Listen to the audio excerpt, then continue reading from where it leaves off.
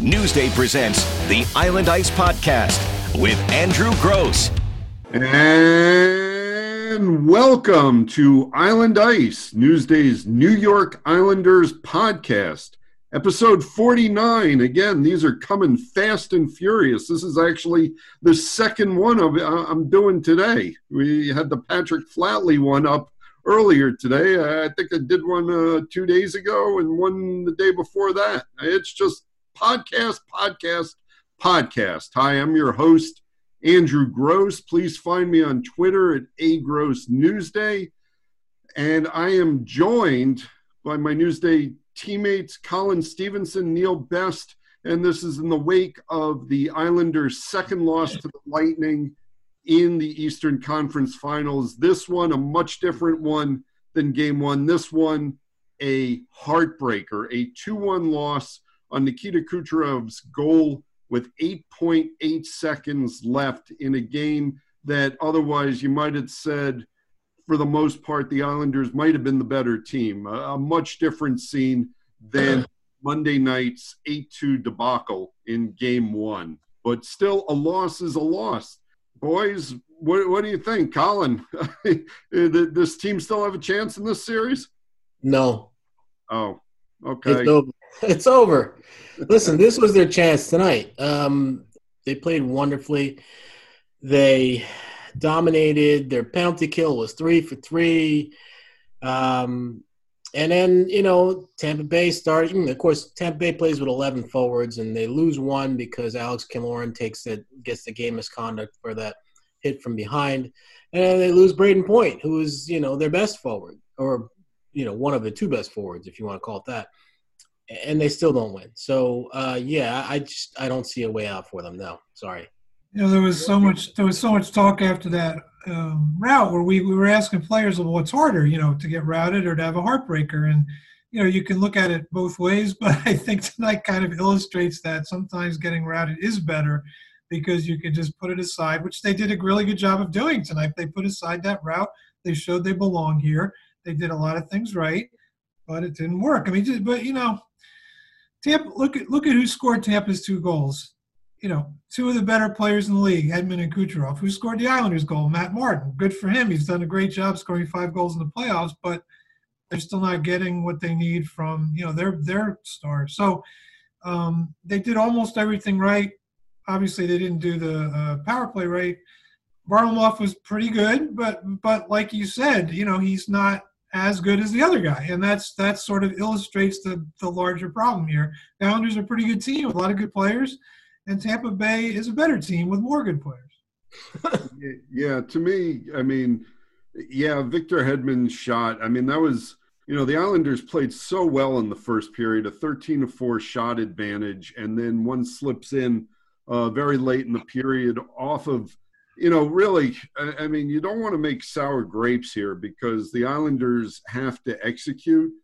But to me, it certainly looked like Devon Toews' icing should not have been an icing, and the Islanders should not have been taking that defensive draw. And because Brock Nelson was out of the game going through concussion protocol at that point, it's Matthew Barzal taking the draw in the defensive zone, and he gets beat. And beat pretty cleanly by Barclay Goodrow, who pulls it back to Victor Hedman, who does take a shot from the left point through traffic. But I really thought Varley needed to kind of cover the near post a little bit better with his pads there. So Varley, that's the thing. Varley played well, regardless of what you think of that goal. But, the other guy is just, everything has to be just right to beat this team. And through 2 games, obviously, it hasn't been. Yeah, no, I think I was going to say the replay seemed to show that Kevin Shattenkirk's stick deflected that puck ever so slightly. Devon Toews' it was kind of just one thing built upon the other. Devon Toews is inches from the red line, but Blake Coleman slides over and sort of forces Toews to get rid of that puck maybe a millisecond before he wanted to, and it was on the wrong side of the red line. But I really, looking at that TV replay, it really seemed like the puck deflected off Shattenkirk's stick. Obviously, the Islanders bench thought so. That being said, you still got to do a better job on that face-off there. But that was a much less egregious missed call than the one on Brock Nelson getting cross-checked in the back of the head. When I think if the fans are watching that closer and the TV announcers are watching that closer, knowing what's going on with Nelson, you think maybe the officials would catch that one. Because the thing with Shattenkirk, yeah, he probably got a piece of it. It was hard to tell. It was not hard to tell that Brock Nelson got cross-checked in the back of the head after he came back from concussion protocol. Yeah, no, and Barry Trotz, said that he felt that was a little bit of a targeting incident because the Lightning, obviously, I mean, it was no secret. You see a guy down on the ice holding his head and then immediately go off to the room. He's going to go through concussion protocol.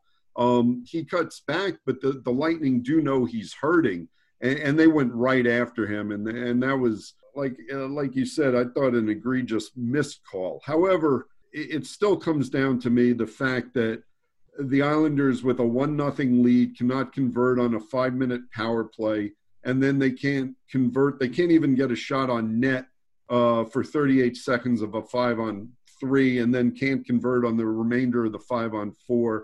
And it was just too much looking for the perfect pass instead of looking to get the puck to the net. And Barry Trotz addressed that after the game. I think, Colin, you wrote about that. What do you see on the power play? How can it get better? You talk about them trying to make the perfect pass, and that's when a goalie gets in your head, because that's where you start thinking, well, I got to do something extra special to beat this guy because, the standard, shot from the point's not going to do it. And so ultimately, yeah, they now have a Vasilevsky problem, and it's a different problem than the Carter Hart problem, because while Carter Hart made many more or more spectacular saves than does Vasilevsky, Vasilevsky makes a lot of what seems to be routine saves, but he makes all of them. And so far, I mean, we're 2 games into this series, and he could get beat by a bad goal, I suppose it's possible, but he certainly hasn't been yet. I mean, and that's the difference, with a guy that you're going to have to come strong to beat this guy. And so when that's in the back of your mind, you do try and make that extra pass. You do try and go backdoor instead of just like putting it on the net. And that's kind of what they suffered from, because they did, to be fair to them, I looked at the stats after the game. They had 13 shots on the power play. And I remember watching several of those power plays and even looking at the NHL's play-by-play running. And a lot of shots got blocked too. So, I mean, they did launch a lot of shots towards his general vicinity. He's just really, really difficult to beat. And I think, when you have that, then, it kind of, it puts the Islanders in a position where they know they can't just beat this guy with a routine shot. They've got to do something special. And that only makes the job more difficult, right? That goes back to, what was it now, 14 episodes ago, when we were previewing this series. And I we all took the players, and I took Anders Lee for that reason. He's going to have to be in front and disrupting things. And Anders did have a few chances at the net, couldn't put him past, but the Islanders certainly need more of that. One thing that I was thinking about when they're passing the puck around endlessly on these power plays is you don't have the fans getting angsty and yelling at them to shoot the puck.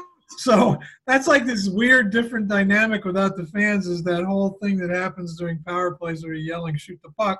Now, I'm not saying players necessarily listen to the fans, but I don't know. Maybe they're not hearing that, so they're less likely to shoot. I don't know. I could just imagine the players are hearing Barry Trotz and Lane Lambert and John Gruden on the bench screaming, shoot, please shoot.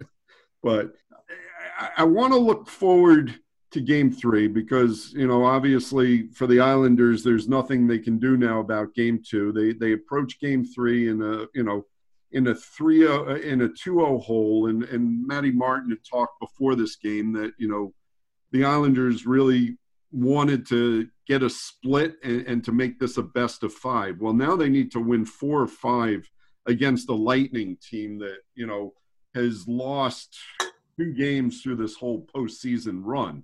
It seems like a tall order. What did you like about the Islanders game tonight, and what do you expect they can do even better in Game 3? Well, I liked very much that they didn't give up a lot of shots on goal, right?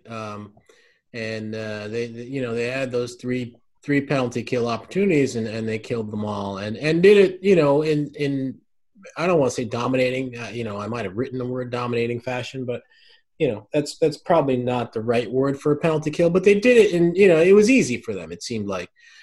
So they can lock it down at the back end, and if they get the kind of goaltending that they got tonight, which was not spectacular but very good, they should be okay. The other thing to consider, fellows, is Alex Killorn will be suspended for the game, right? As Ryan Reeves was suspended for he had a 5 in a game, and he was suspended for the next game. So Killorn will be out. And we don't know what's going to go on with Braden Point. So, if he obviously had to leave in the second period. I don't know what it is or what the problem was.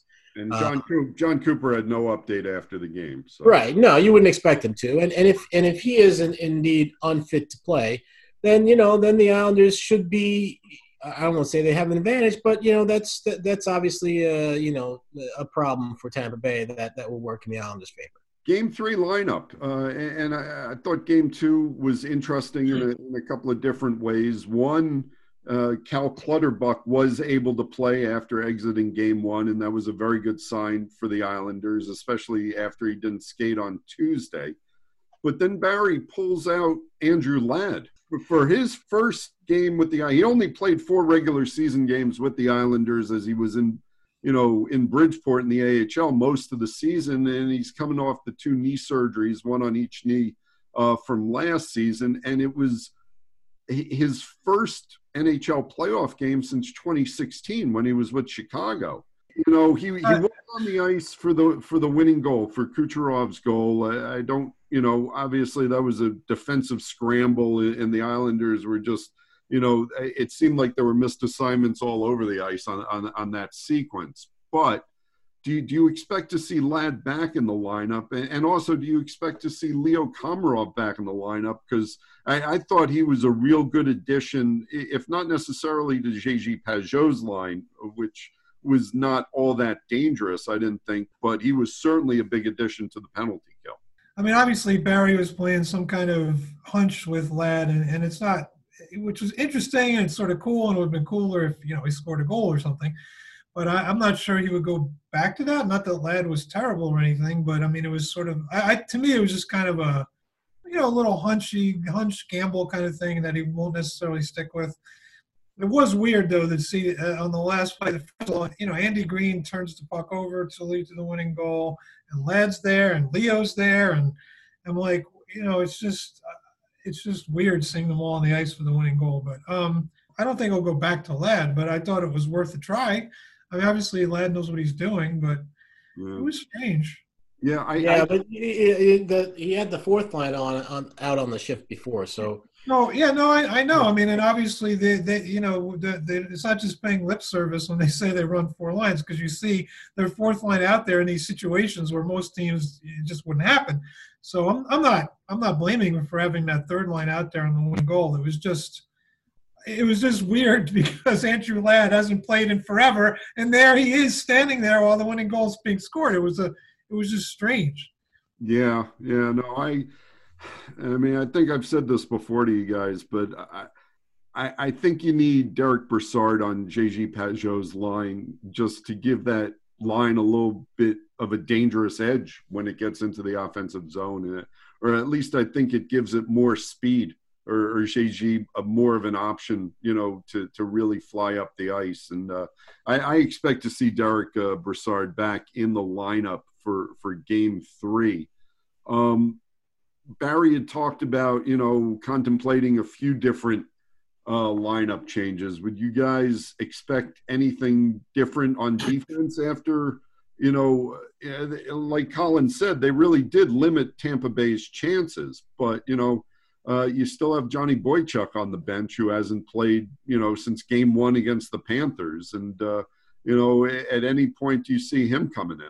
I mean, to me, it's kind of like the Ladd thing, except a little bit less strange than the Ladd thing. If he goes to Boychuk, it would be just kind of a hunch, just to kind of change things up. And he's a character. He's kind of a character guy, and just throw him out there and see if you can get something. So yeah, I think that would make sense actually. So yeah, I would be in favor of that as well. I mean, I'm a big Andy Green fan, but he as you said, Neil, he's the one that turned the puck over on that last goal, and then I think he had he took 2 penalties in game 1, and the second of which was really strange, swinging the stick around, hitting a guy on the face shield or whatever. But so I think if you're gonna do it, I think now might be the time to do it if you want to get Boychuk back in there. And I totally agree with you about Brassard. I mean, they've scored 3 goals in 2 games, and obviously this team they're playing can score, a lot.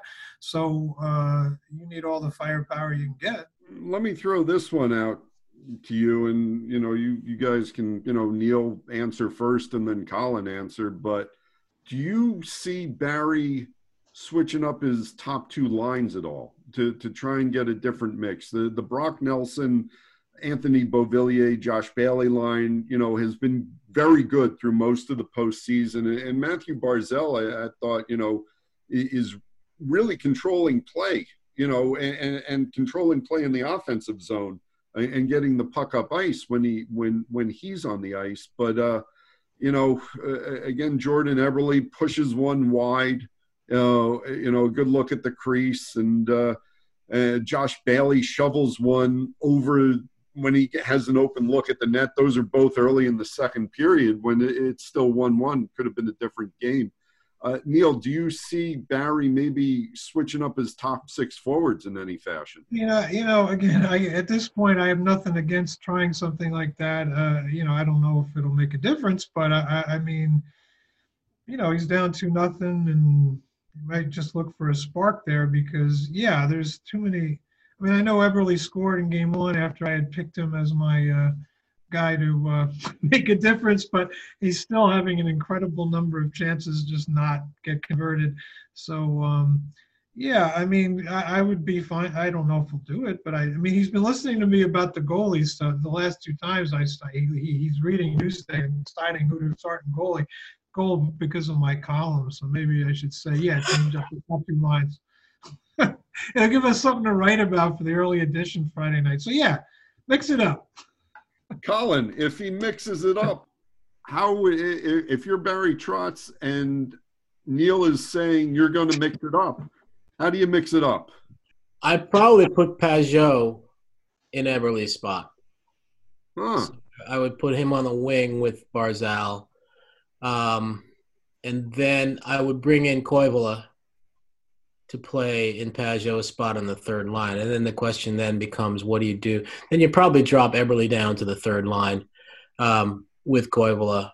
And then I would leave out Komarov, I guess. That's what I would do. I mean, if you really want to mix it up, I mean, you could switch. I mean, Eberle's a right wing. I mean, you want to play Bailey with Barzal. Well, Bailey's kind of a playmaker and Barzal's a playmaker. So, I mean, I think you want to finish her up there. So that's what I would do. It's radical, obviously, but you're down 2-0. I mean, it's time for, and you know what I like to do, swing for the fences.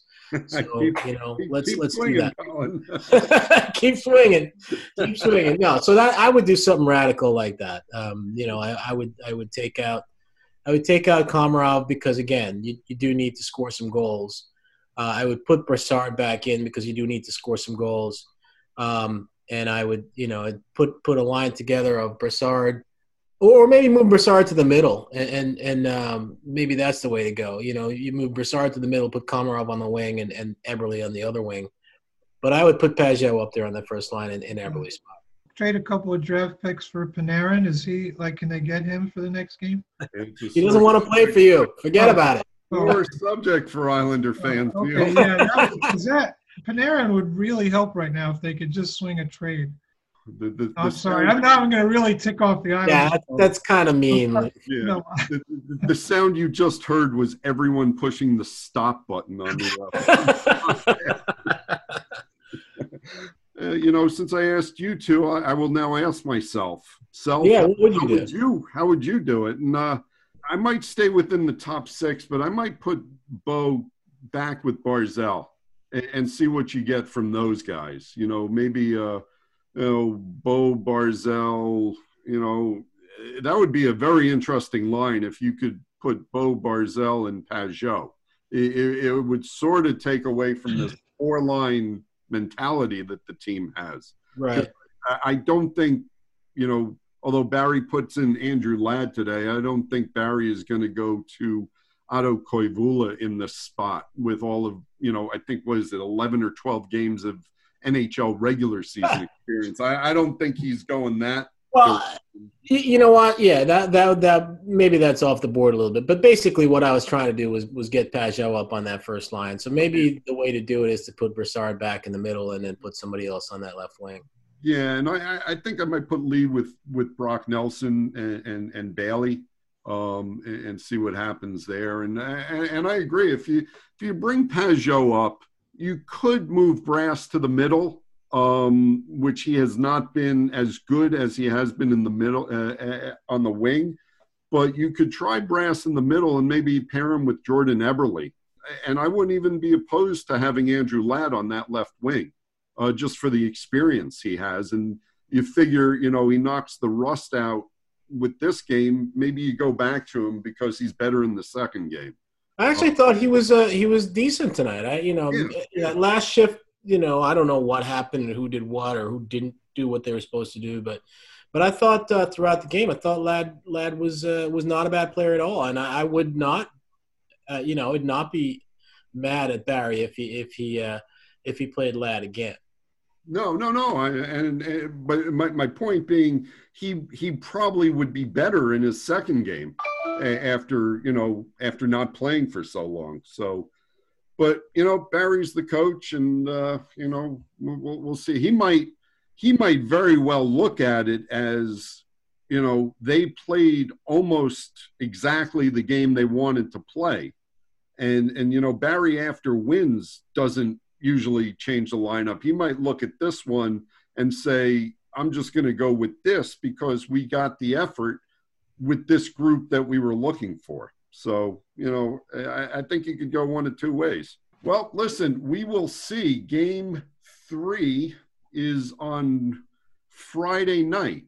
And we'll be back with another Island Ice podcast after Game 3. My thanks to Neil Best. Neil, you want to say goodnight to everyone or good morning?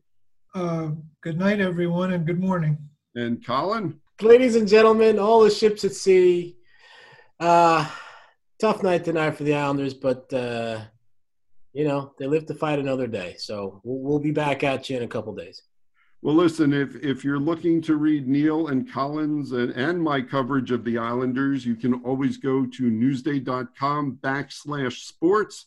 There's an Islanders page. You will find anything the three of us are writing right there. You will also find all the back episodes, and they're piling up, of Island Ice. Like I said, this is episode 49. Episode 48 was kind of a bonus one, my conversation with Pat Flatley. Talking about the similarities between the 93 team that got to the conference finals and this team. And then if you go back, you got the series preview, which you can still listen to, which is still relevant. And, there's the review of Game 1. And we're going to be bringing these to you as long as this Islanders postseason run goes on. But as I wrote in Newsday, Game 3 is a 99.9% must-win for the Islanders. Also, you can find this podcast wherever fine podcasts are found. And until we talk to you again, thank you so much for tuning in. I'm Andrew Gross. You can find me on Twitter at @AgrossNewsday. You can find Neil on Twitter at SportsWatch. You can find Colin at Colin S. Newsday. And until the next time, happy hockey, everybody.